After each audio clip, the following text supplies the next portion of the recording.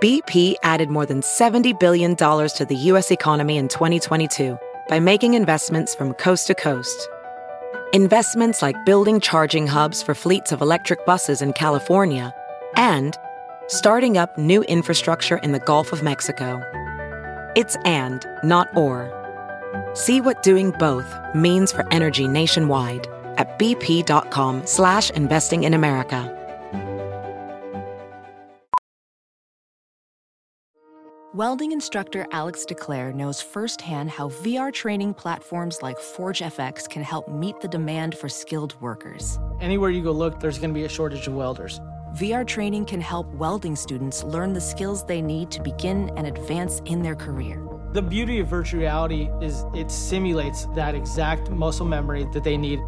Explore more stories like Alex's at meta.com/metaverseimpact.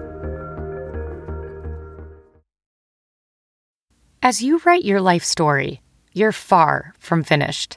Are you looking to close the book on your job? Maybe turn a page in your career? Be continued at the Georgetown University School of Continuing Studies. Our professional master's degrees and certificates are designed to meet you where you are and take you where you want to go.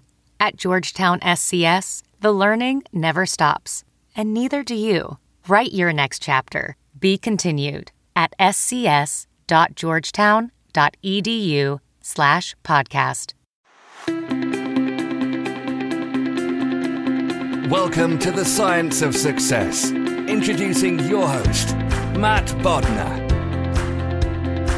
Welcome to the Science of Success, the #1 evidence-based growth podcast on the internet, with more than 4 million downloads and listeners in over 100 countries.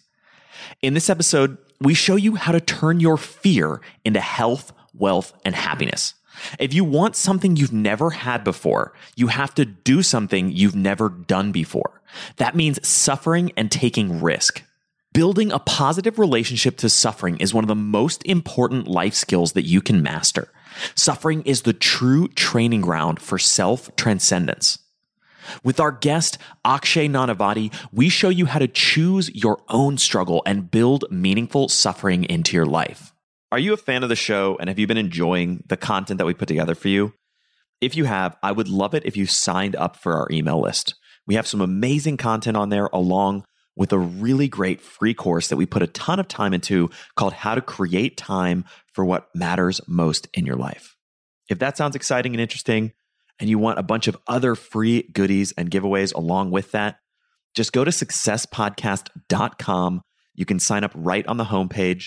That's successpodcast.com. Or if you're on your phone right now, all you have to do is text the word SMARTER, that's SMARTER, to the number 44222.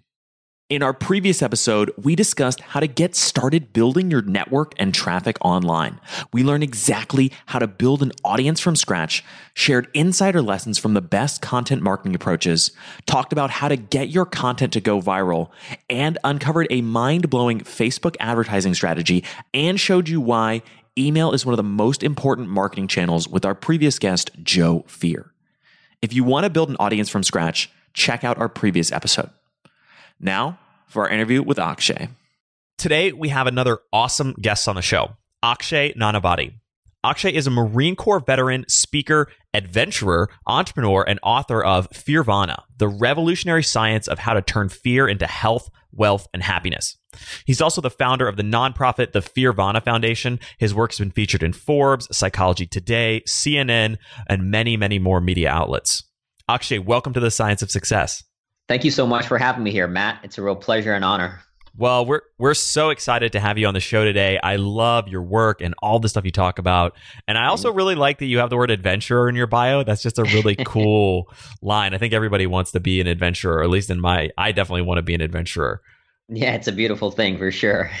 So that's great. But I'd love to start out with, before we dig into a lot of the science and the research and the strategies around how to turn fear into health, wealth, and happiness, I want to start with your personal story and how you got on this journey. Yeah, it's been a long road to get to this point now that with all the work that I do with Fearvana. But the journey to Fearvana kind of began when I moved to the US at about the age of 13. I moved from India and Singapore. And soon after moving here, I got very heavily into drugs. I lost 2 friends to drug addiction. I was in a pretty dark space. I used to cut my own arm. I still have scars on my arm from cutting myself and burning myself. I did many things that sometimes I wonder how I made it out alive, and thankfully I did. But I was heading down that path with just like my 2 friends that I lost. And thankfully, my life changed after watching the movie Black Hawk Down. I don't know, have you ever seen that movie, Matt?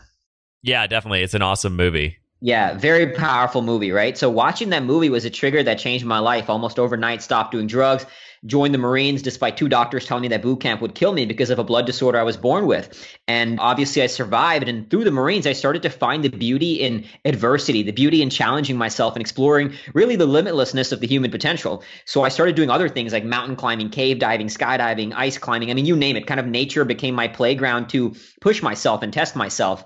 And then in 2007, I was deployed to Iraq as an infantry Marine, where one of my jobs out there was to walk in front of vehicles looking for bombs before they could be used to kill me and my fellow Marines. So pretty dangerous job, as you might imagine, but it taught me a lot, once again, about navigating the experience of fear and having to deal with it. But so I ultimately thrived in the experience of war, but my toughest battle really was after coming home. I struggled with PTSD, depression, alcoholism. I was on the brink of suicide. I was at a point in my life that I just binge drank just liters of vodka a day until one morning I actually pictured myself walking over to the kitchen, picking up a knife and slitting my own wrists. And that was a very dark moment in my life that kind of was the trigger to changing everything. After that is when I started researching neuroscience, psychology, spirituality. Initially, it was just to heal myself, but it led me on this far more meaningful quest to figure out how do we collectively navigate human suffering? Because obviously I'm not the only person who suffered, right? So I spent years researching, reading books, and just really delving deep into the subject. And eventually it led me to Fearvana and everything that I do now with the book and the whole line of work and everything I do around this concept and this ethos of Fearvana. Such a powerful story. And I'm so thankful, and I know the listeners will be thankful too, that you made it through that tough struggle. And now you're on this mission to help people and help people understand fear and what it really is and the power that can come with fear. Yeah. Tell me more about that. Yeah, as I started researching and started learning to heal myself, I realized one thing just from life experience, that everything worthwhile I had done had been absolutely terrifying and extremely hard. And yet we live in a world that demonizes things like fear, stress, anxiety, pain, suffering, adversity. When people hear these words, nobody thinks of them as positive words, right? We don't frame them as positive emotions, positive experiences. We demonize them. And yet in all my research, my life experience had kind of validated this. And as I started researching, I came to learn that neuroscience and psychology, even in spirituality, all kind of validate that we don't control what first shows up in our brain.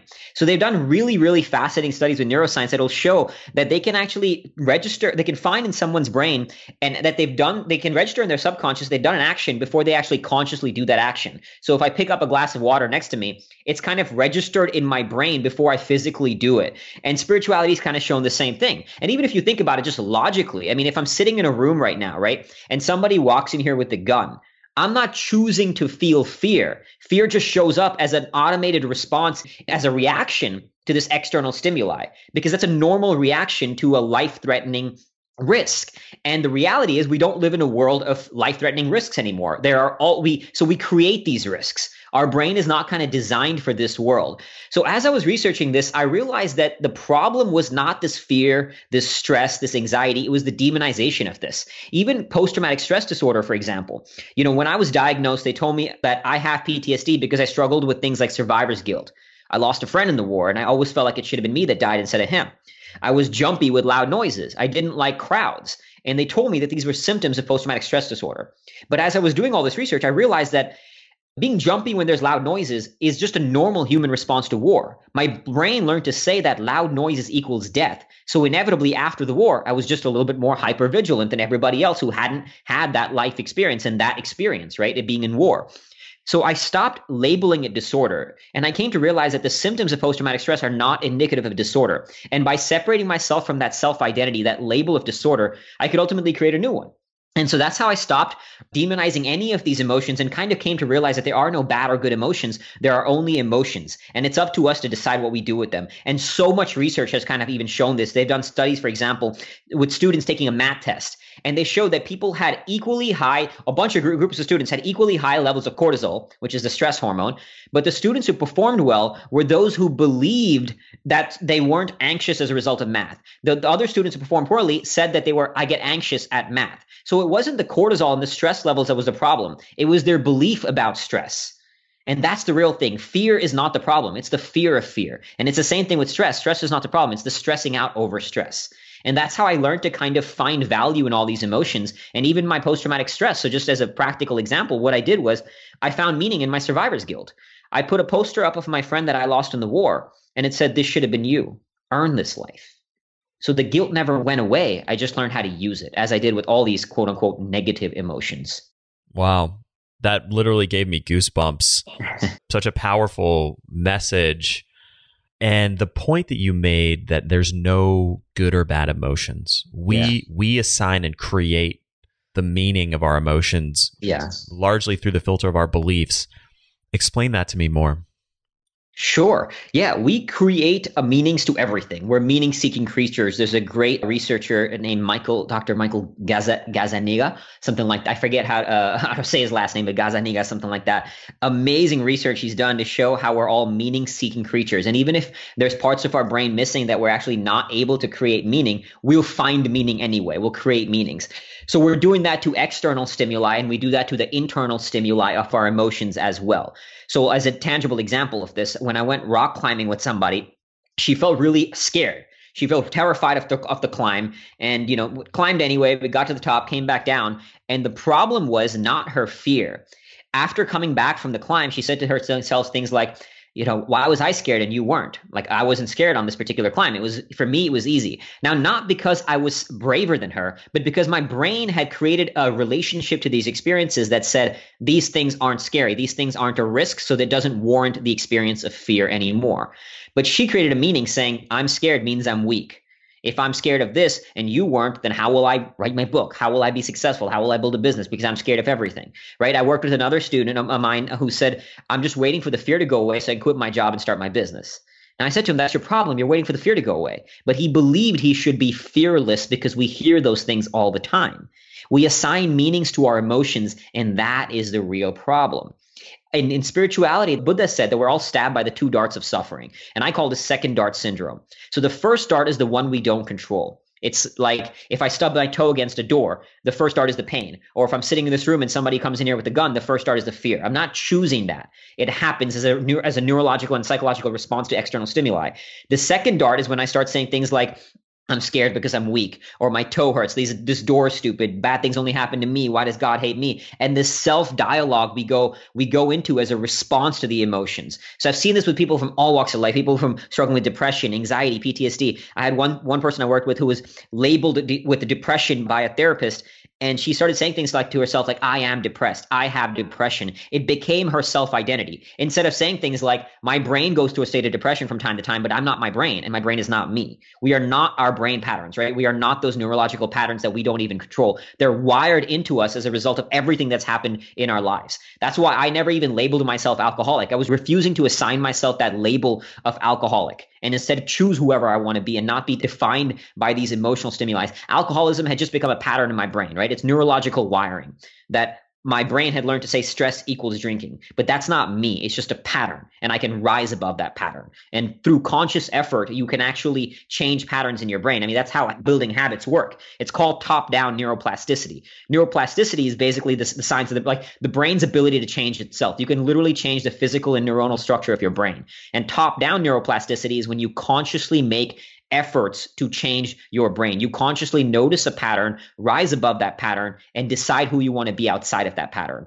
So one of the most important things I ever share, and just has been a game changer for me, is we are not our thoughts, our emotions, our experiences. We are the thinker of our thoughts, the feeler of our feelings, and the experiencer of our experiences. And recognizing that space is everything. That space will shape your destiny, what you do in that space between what shows up and who you choose to be outside of that. So many powerful points. I want to come back and dig more into top-down neuroplasticity and this idea of rewriting the brain. But before we do, you said something a minute ago that is one of the most important lessons that transforms your life once you realize it, and yet so few people do, which is this notion that it's not about waiting until the fear goes away. It's about acting despite the fear, or if you can get really good and train yourself, it's acting because of the fear. Yes, absolutely. It's because it's not going to go away. It's a standard part of life. We respond with fear, sadness, stress, anxiety. These are all normal human emotions. They're just part of the journey. But by seeking to avoid them, you actually do yourself more harm. You will retreat to the easiest course of action. And neurologically, that's what we're going to do. Dr. Daniel Kahneman, Nobel Prize-winning psychologist, wrote this amazing book, Thinking Fast and Slow. He said that we are naturally lazy creatures. The brain is naturally lazy, and it will retreat to the laziest course of action. So you have to notice that. And kind of paradoxically, at the same time, we are wired to seek novelty. When we do things that excite us, we release dopamine, the joy hormone in the brain. It releases another chemical called anandamide. The word anand comes from the Sanskrit word bliss. So we're kind of this neurological wiring is kind of paradoxical in a way that with the same time we'll retreat to the laziest course of action because we seek comfort, yet we thrive on novelty, right? So we have to kind of become aware of that and realize that it's not going to go away. The best things in life come from struggle. And even neurologically, struggle is kind of required. You have to, in order to build new brain patterns, you have to navigate your way to making those mistakes. Neurologically, you make these mistakes and your brain kind of learns what to do, and then it rewires itself. So even on a neurological level, Daniel Coyle writes this beautifully. He says, struggle is not optional. It's neurologically required. So you got to suffer. I like to say to suffer well. To build a positive relationship to suffering is the single most important skill to master. If you can learn how to suffer well, you can do anything. Because not only will you be able to thrive when life punches you in the face, which we all know it does from time to time, but you'll also be able to smile in the face of the inevitable challenges that stand between you and anywhere you want to go, because everything worthwhile in life will be hard. So embracing the suffering and the struggle of the experience will give you the means to keep pushing forward no matter what comes in your way. Incredible insight. I want to dig more into this notion that the importance of building a positive relationship with suffering and this idea that suffering is neurologically required in our lives. Tell me about that. Yeah, Dr. Daniel Coyle wrote about this beautifully. In one of his books, I was researching plenty of this and writing my own about how struggle is kind of neurologically required. Because if you think about how brain patterns work, right? Hebbs Law, it's this neurological kind of the science of neuroplasticity is called, one of these rules is called Hebbs Law, which essentially states that neurons that fire together wire together. And so if you think about a practical level, like with my drinking, right? So stress equals drinking. So at that level, it's kind of these neurons that fire together. This is how you respond to the world. And in order to change that, you have to cultivate new neuronal wiring. So even if you just think of like you're walking on a road, right? A to B, these pathways become stronger and stronger. The analogy I use in Fearvana is if you think about a sled going down a hill, when you put the sled down like a track in the snow, and you go down the same track over and over and over again, the snow gets deeper and deeper. And as you go on the same track, the sled is kind of trapped in this path, right? In order to change it, you have to fight your way into new snow. Right? You have to consciously sort of pick up the sled and go onto a new track. And initially that's hard as you build a track. And once you do, then it becomes easier and easier. So you have to go through that little struggle initially to change your pattern, to rewire the brain. Now, I don't have any neurological data to prove this because I didn't measure my brain science. I didn't sort of take the brain scans at a time, but I can say with like 100% certainty that my brain is going to look different now than it did when I was battling these demons. And they've done plenty of studies to show this. They've shown that, for example, London taxi drivers, they have a bigger hippocampus, which is the part of the brain associated with memory. They have a bigger hippocampus than others because they are forced to memorize the streets of London. So London taxi drivers have this huge ability to memorize these kind of back roads of London, which is apparently very complicated. As a result, their brain has physically changed and they have a larger hippocampus. So you're changing your brain as whatever you pursue, that will help you change your brain. And there's another principle of neuroplasticity called use it or lose it. So what you're not pursuing, it will kind of die out. This myth of we use only 10% of our brain is very flawed. We use 100% of our brain, and whatever part is not being used, it's going to be taken over by another part of the brain. And you can almost think of it like a war. There's this war happening in your brain for neuronal real estate. And if a part is not being used, that part will then be overtaken by other parts. So they've done some like one quick, really interesting study. And outside of the morality of doing this on a sort of animal testing level, these researchers took the hand of a monkey and they measured every part of the monkey's hand to see what part of the brain would trigger. So sort of the right pinky and, the top of the right pinky, what part of their brain would fire when they touch that right pinky. And they did this to it was an amazing study. They did this to every single part of the monkey's hand. And then eventually what they did was, again, outside of the morality of this, but what they did was they cut off 2 of the monkey's fingers. And what happened was eventually they found that when they touched another part of the monkey's hand, it actually was firing in the part that used to be previously associated with these 2 fingers that were cut off. So our brain is always fighting for neuronal real estate, and you really want to be conscious about what you are putting in your brain and what is actually going to fire, because one way or the other, it's going to be used. That's a great point to just touch on briefly, this idea that you have to be super conscious of all the little inputs in your brain because there's so many subconscious influences. But I just want to ping that point because it's so important, but I want to circle back and talk more about suffering because we have such a fraught and confused relationship with suffering in our society. Tell me about how is it possible to have a positive relationship with suffering? Isn't suffering something that we should try to avoid? That's the idea, right? Like that we should avoid suffering, and because it's hard. The nature of anything challenging, like these fear, stress, anxiety, suffering, these are not negative, but they are more challenging than, let's say, joy or calm or happiness, right? They are more challenging emotions. That's why we kind of run away from them. But one of my favorite quotes of all time from psychologist Carl Jung, he says, "There is no coming to consciousness without pain. People will do anything, no matter how absurd, to avoid confronting their own soul. One does not become enlightened by imagining figures of light, but by making the darkness conscious." You have to go into those dark spaces. You have to suffer and bring that into the conscious self so you can do something with it. He also says, again, one of my favorite quotes, "Until you make the unconscious conscious, it will direct your life and you will call it fate." Like you touched on earlier, we are all operating from the unconscious. We operate on autopilot. Most of our lives, and even just, again, studies have shown we operate at a very high percentage just unconsciously. We live our lives complete on autopilot based on everything that shaped us into who we are today. And in order to change those patterns, we have to go into the uncomfortable spaces. We have to suffer to train ourselves to build a positive relationship to that. And you do that. There's many ways. Fundamentally, you stop labeling fear, stress, anxiety as negative. You stop demonizing these emotions. You stop demonizing the experiences and recognizing that they are only emotions and only experiences, and it's up to us to decide what we do with them. And fundamentally, just the mindset shift of not demonizing fear, stress, and anxiety is huge. Because the world will tell you, be fearless, don't be scared, eliminate fear. Eliminate stress. We attach words like disorder to anxiety.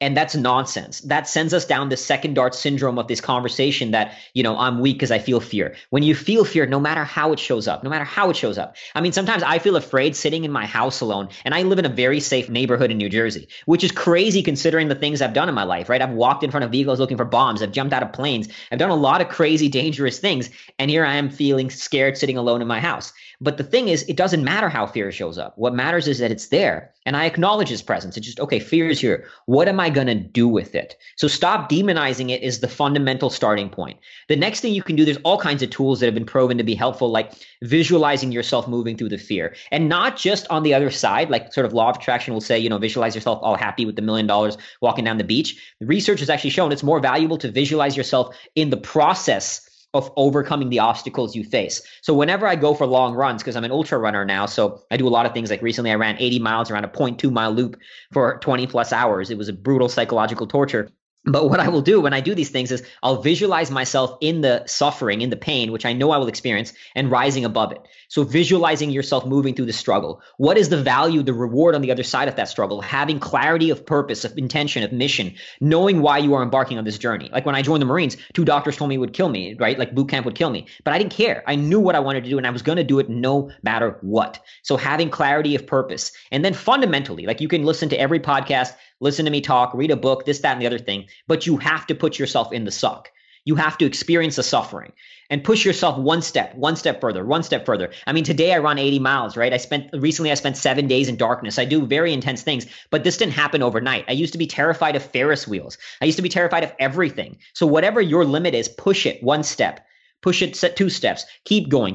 And you'll actually start to find that there's tremendous beauty in this. I mean, even on a neurological level, there's really a fascinating set of chemicals, this kind of chemical cocktail of Fearvana that I call it, that releases when you push yourself into these experiences. And you'll find that it's actually the most valuable thing you could possibly do. Psychologist Professor Mihai Csikszentmihalyi, he's the author of this book, Flow. He said, contrary to what we usually believe, the best moments in our lives are not the passive, receptive, relaxing times. The best moments usually occur when we push our bodies and minds to their limits in a voluntary effort to accomplish something difficult and worthwhile. This is a direct quote from one of the largest studies on happiness. And that's what he found, that the key word there is a voluntary effort. So I call it a worthy struggle.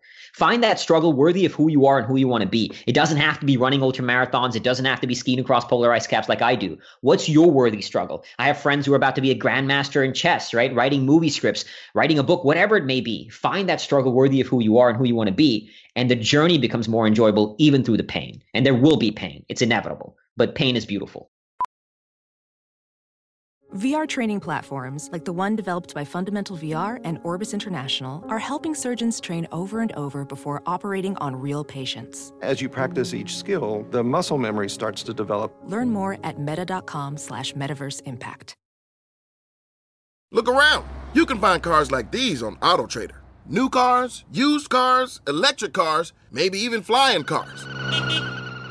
Okay, no flying cars, but as soon as they get invented, they'll be on AutoTrader. Just you wait. AutoTrader. I want to dig into a number of different things you said. Mm-hmm. Let's start with this idea that adversity or struggle is both inevitable and desirable. Yeah, I mean, we all know it's inevitable, right? You're going to suffer in life. People who have seemingly everything, right? People with all the money, the success, fame in the world. We see that in Hollywood all the time, right? They're struggling with mental health issues, with addiction. You can try to go through life without it, but it's going to hit you. It's going to hits everybody. I've worked with 9-figure entrepreneurs who are battling their own demons, right? So it's going to show up no matter where you are in life, which is why I say don't wait for it. Seek it out. Train in it. Any emotion you are struggling with, any experience you are struggling with, the only way to get better at it, deliberate practice, right? Like putting yourself in situations of struggle, and that's how you train to get better at it. Even in emotions, you can actually train yourself emotionally as well. So for example, one of the things I do today is I will consciously watch scenes from war movies knowing they will make me cry, and they always do. They tear me up. But I do this because instead of letting my guilt, letting these emotions that I struggle with, letting my darkness and my demons consume me and take control of me, I put myself in those situations consciously and I train in them. And I do this through ultra running. I do this through writing a book was one of the hardest things I've ever done. I'm building a business. Everything worthwhile is hard.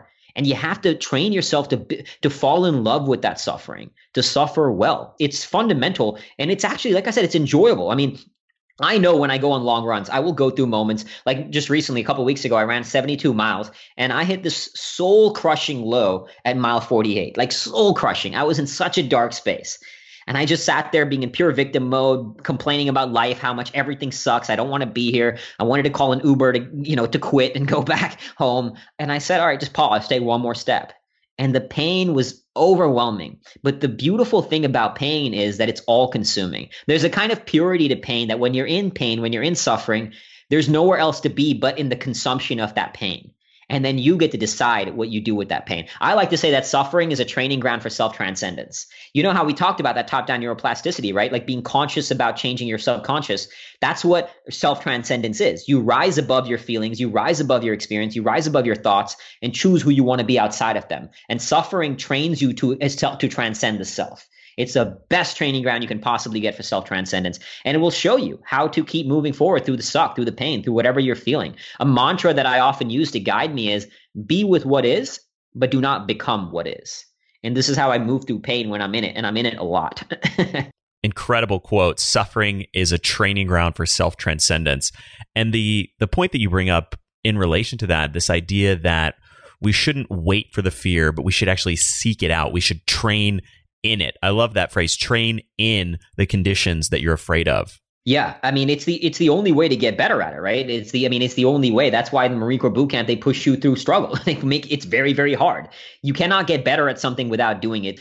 This sort of the misconception of flow that I often see is, there's these two states of deliberate practice and flow, right? People say in flow that there's this paradigm has been set, which I think is highly destructive, that when you're in a flow state, life is easy and everything is grand and beautiful and sunshine and rainbows. And it's not. Just as Professor Mihai Csikszentmihalyi is kind of the father of flow, Dr. Anders Ericsson, he's the father of deliberate practice. And I kind of call Fearvana the middle ground between deliberate practice and flow. So you have to struggle, and then you will find yourself in moments of flow state where you're just kind of in the zone and you're no longer in the struggle, but you're going to kind of go on this back and forth journey. Everything worthwhile will have this dance between the two. When I've climbed mountains, when I'm in ultra running, like why I love ultra running is you get to experience everything. Intense highs, intense lows, moments when you're in flow, there is no time, and moments where you just get to ponder everything about life. It's kind of you get to experience the entire spectrum of the human condition in one moment, which is why I love it. So train in whatever you want to do. And when you suffer well, when you train and exercise is one of the best ways to do it, to train in suffering, because barring sort of serious physical issues, almost anybody can do it. And one neuroscientist, he calls exercise, quote unquote, miracle grow for the brain, because just on a neurological level, it dramatically improves the way your synaptic connections and how your brain functions. Another neuroscientist said that if you could put all the effects of exercise into a pill, it'd be the best-selling pill of all time. Plenty of research has shown exercise is one of the best things you can do for beating depression and any mental health issues. But on a spiritual level and even on a psychological level, exercise trains you how to suffer well. And you can apply those lessons in other areas of your life as well. That's why you got to train in it. So I recommend exercise no matter what your path, no matter what you're seeking. Build some sort of exercise routine, because it'll not only improve how your brain functions to pursue whatever task you want to pursue, it'll teach you to suffer, which will help you handle the inevitable adversity of life. It bears repeating one more time, this notion that you should train yourself in the act, in the art, if you will, of suffering. It's important to seek out proactively suffering in your life so that you can build that skill set, so that you can build that muscle, and so that you can grow, thrive, and ultimately transcend. Yeah. And you'll obviously hate it at first. It sucks. There's moments where it's horrible, but that's the best thing. As you do it more, you'll start to develop a love for it. And that's really counterintuitive, but there is bliss in pain. There is tremendous bliss in pain. And you just have to go into those spaces to find it. And again, you can't evolve without suffering, even whether it be neurologically, spiritually, psychologically. I mean, if you want something you've never had before, you're going to have to do something you've never done before. And that means taking a risk. That means stretching your comfort zone. It means ultimately suffering. So put yourself in those spaces and you'll find an ability to transcend yourself.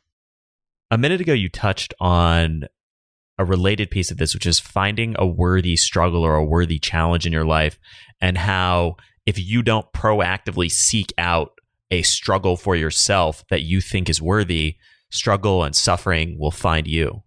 Yeah, I like to say, if you don't seek out a worthy struggle, struggle will find you anyway. And it will. We all know that, right? Anybody listen to this, anybody in life has gone through some pain in life. That's inevitable. And a worthy struggle gives you the means to handle that pain and handle whatever pain you face. Now, as I mentioned, right, I have this picture of my friend that I lost in the war up on my wall. It says, "This should have been you, earn this life." My demons, my darkness, my pain, it became fuel to do the work that I do now with Fearvana, to help others do this work. And that worthy struggle is everything. Viktor Frankl, one of the best books of all time, in my opinion, he wrote this book, Man's Search for Meaning.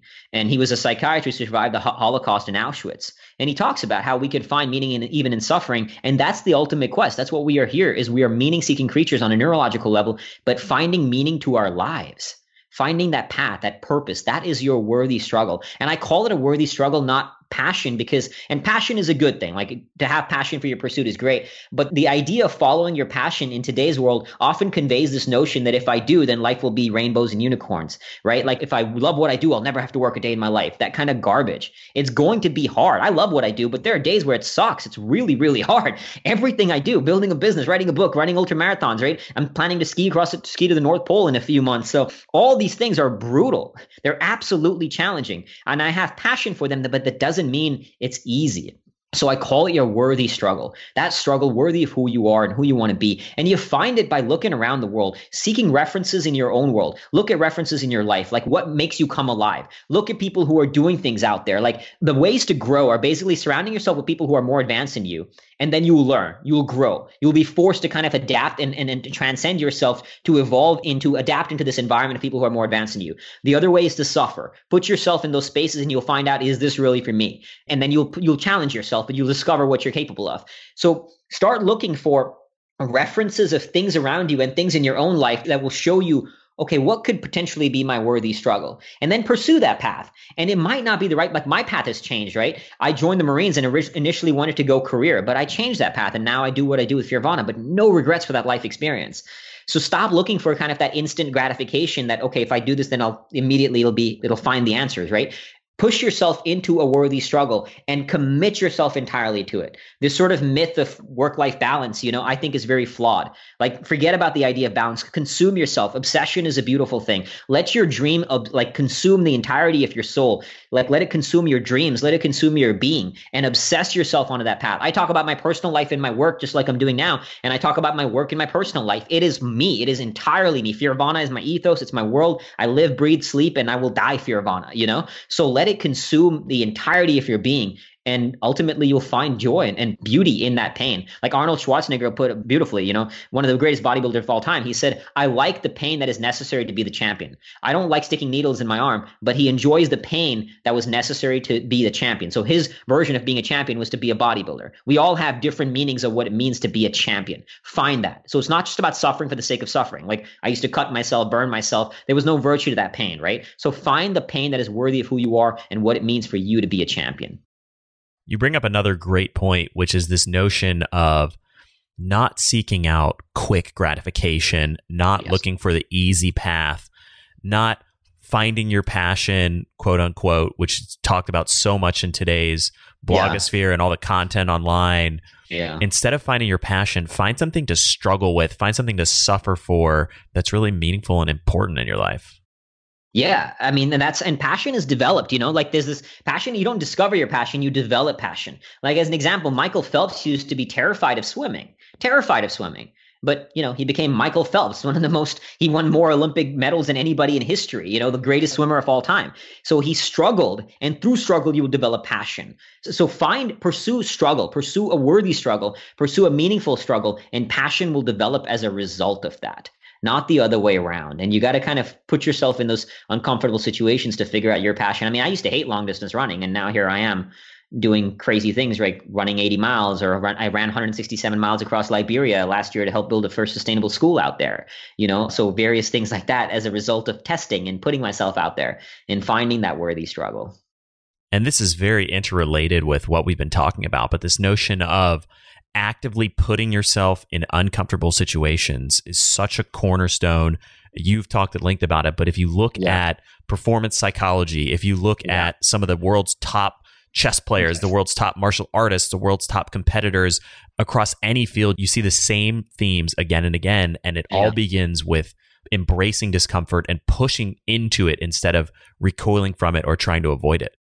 Yeah. And like you said earlier, right? Like we live in a world that does that. I mean, like I was saying, Carl Jung says we will do anything to avoid confronting our souls. And we live in this world of instant gratification. We're taught we can get, these phones, social media, watching Netflix, little dopamine machines that's teaching us to get instant jolts of dopamine into our brain. And that is so destructive, so destructive. It is highly addictive, and we see that all the time, right? But it is teaching us that we can get joy from instantly, like instant results. And you can't. Anything worthwhile in life is going to take significant effort. And what you need to do is train yourself to fall in love with the journey, that the journey itself is a destination. The pursuit is where the passion lies, right? Like falling in love with the pursuit, not just the results. But again, the world will tell us that we'll be happy when we get six-pack abs, when we get the $1 million, when we get the car. And we're always looking for the easiest way to do that. You see this nonsense all the time, right? Like I've seen this ad on TV, walk 14 minutes a day and you'll get six-pack abs. Like I train like a beast, and I know it's so incredibly hard, incredibly hard to get that. But the whole point is it's kind of missing the point anyway. see even with diet, right? Like we'll see things like, you don't need exercise to lose weight. And I get it. Like, yes, that's true. Like, I get it. Like, diet is more important in terms of losing weight than exercise. But what all these kind of mentalities miss the point is that it's not about the result of losing 20 pounds, of the six-pack abs, of the $1 million.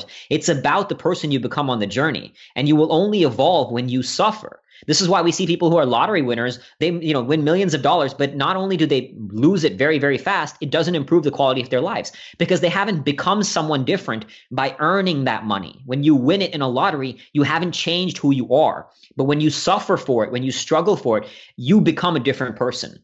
The value of the results you get is not the results you get, but the person you become on the journey to getting those results. That is everything. Incredible point. And even the notion that I really like replacing, you hear all the time the cliche, it's about the journey, it's not the destination, right? Yeah. But I really like replacing the word journey with struggle, because that contextualizes it in a way that makes so much more sense. It's about the struggle. It's about who you become through that struggle. Yeah. It's not about getting to the end point. And Lottery Winners is such a perfect example of that. Yeah. And the thing is, when you get to one end point, there'll be another one waiting for you, right? Like, so one of my other mantras that I use is there's no finish line. I always repeat myself, there is no finish line. The only real finish line is death. And so reminding yourself that until then, there will be another struggle. Like, progress is not the elimination of problems. Progress is the creation of new problems. So you will, no matter what happens, no matter what result you get to, there will be a new problem that will show up. So learn to fall in love with those problems, because they're going to be there anyway. But that's not a bad thing. You just want to keep having new problems. I still struggle with all kinds of anxiety on a regular basis at the things I do in my life, on a regular basis. I still hit some very, very low moments. But I've learned, and I sometimes forget my own advice. Don't get me wrong. Like, I'm a human after all, right? But I've learned to say, okay, great. Embrace this anxiety. This is it. And in fact, I do this kind of counterintuitive thing when I go for runs. I'll actually wish for it to be harder, because I know that I cannot evolve without suffering. So I say things to myself like, all right, I'm going to pray for the devil himself to rise out of hell and attempt to crush my own soul so I can stare at him in the eyes and bury him in his own blood. And I know that's a very dark, intense thing, but the point is that I am hoping for the devil to commit his entirety of his being to the destruction of my soul, because I know the more suffering, the more pain, the more suck I go through, the greater the evolution. The greater the struggle, the greater the evolution.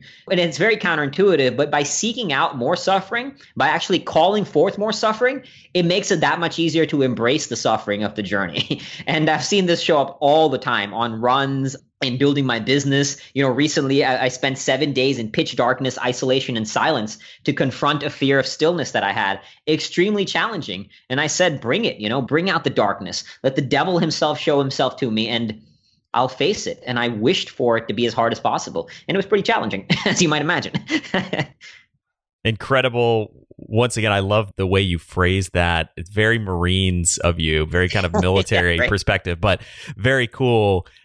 This notion of calling forth suffering and the idea that the bigger the struggle, the bigger the evolution. That's another key point. It's not just that you have to suffer to evolve, to grow, to improve. It's that the more you suffer, the bigger the growth. And if you want to improve your life, if you want to make a big change, if you want a big result, if you want to achieve something truly great, the path to doing that is to seek out as much suffering as you can on that journey.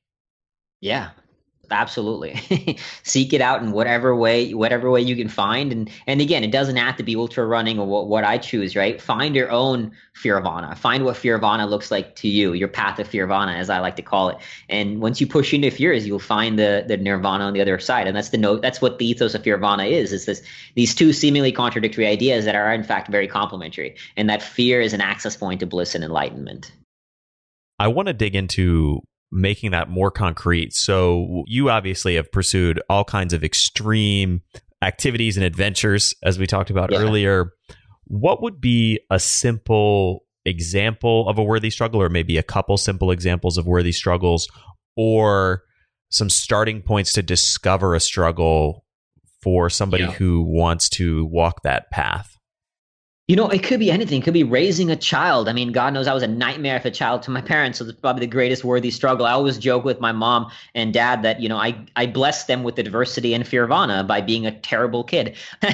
So, but raising a child is a worthy struggle. Writing books, building a business, whatever you want to do, working a job, everything is going to be hard, right? Like, so asking yourself, what is my path?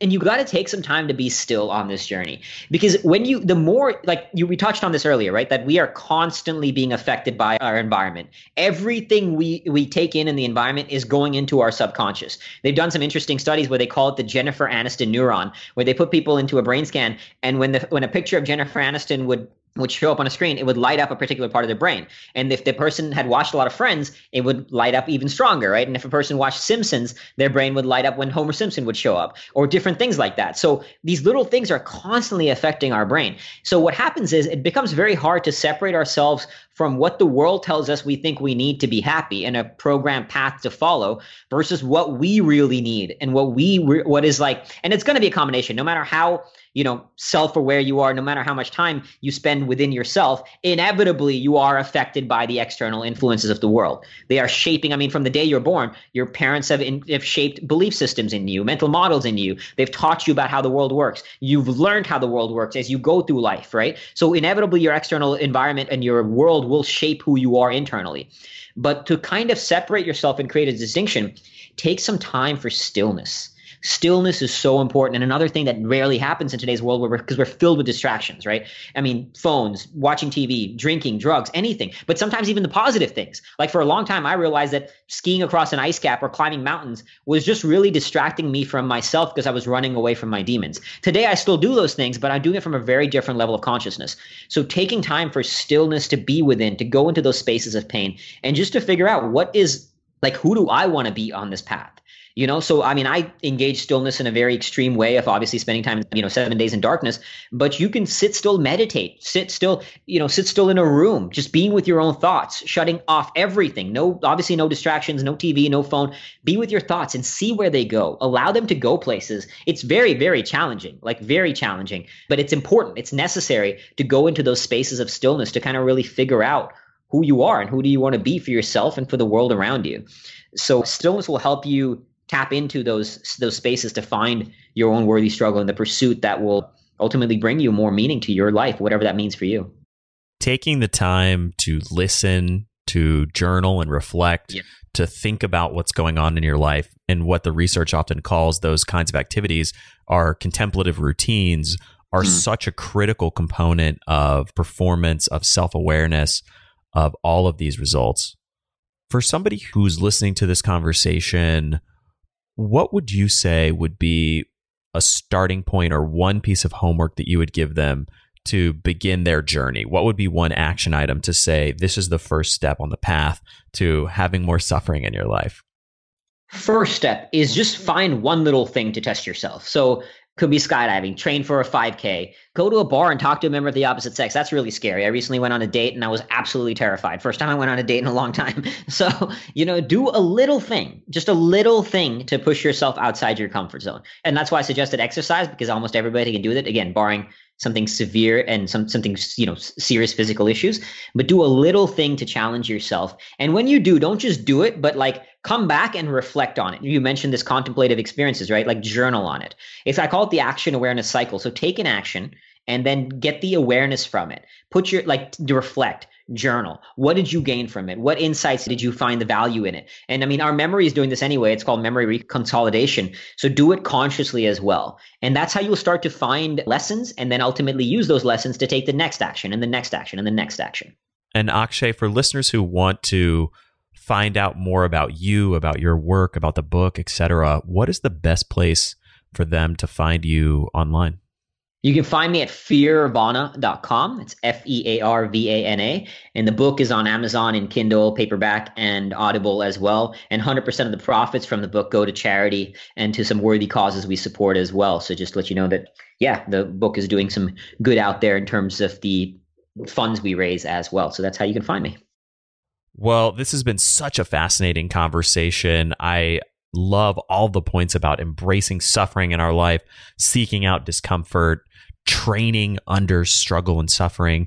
Akshay, thank you so much for coming on the show, for sharing all this wisdom and all this knowledge with our listeners. Thank you so much for having me, my friend. It was a real pleasure. Enjoyed our conversation. Thank you so much for listening to The Science of Success. We created this show to help you, our listeners, master evidence-based growth. I love hearing from listeners. If you want to reach out, share your story, or just say hi, shoot me an email. My email is matt@successpodcast.com. That's MATT@successpodcast.com. I'd love to hear from you, and I read and respond to every single listener email. I'm going to give you 3 reasons why you should sign up for our email list today by going to successpodcast.com, signing up right on the homepage. There's some incredible stuff that's only available to those on the email list, so be sure to sign up, including an exclusive curated weekly email from us called Mindset Monday, which is short, simple, filled with articles, stories, things that we found interesting and fascinating in the world of evidence-based growth in the last week. Next, you're getting an exclusive chance to shape the show, including voting on guests, submitting your own personal questions that we'll ask guests on air, and much more. Lastly, you're going to get a free guide we created based on listener demand, our most popular guide, which is called How to Organize and Remember Everything. You can get it completely for free, along with another surprise bonus guide by signing up and joining the email list today. Again, you can do that at successpodcast.com, sign up right at the homepage, or if you're on the go, just text the word SMARTER, SMARTER, to the number 44222. Remember, the greatest compliment you can give us is a referral to a friend, either live or online. If you enjoyed this episode, please leave us an awesome review and subscribe on iTunes, because that helps boost the algorithm, that helps us move up the iTunes rankings and helps more people discover the science of success. Don't forget, if you want to get all the incredible information we talk about in the show, links, transcripts, everything we discuss, and much more, be sure to check out our show notes. You can get those at successpodcast.com. Just hit the show notes button right at the top. Thanks again, and we'll see you on the next episode of The Science of Success.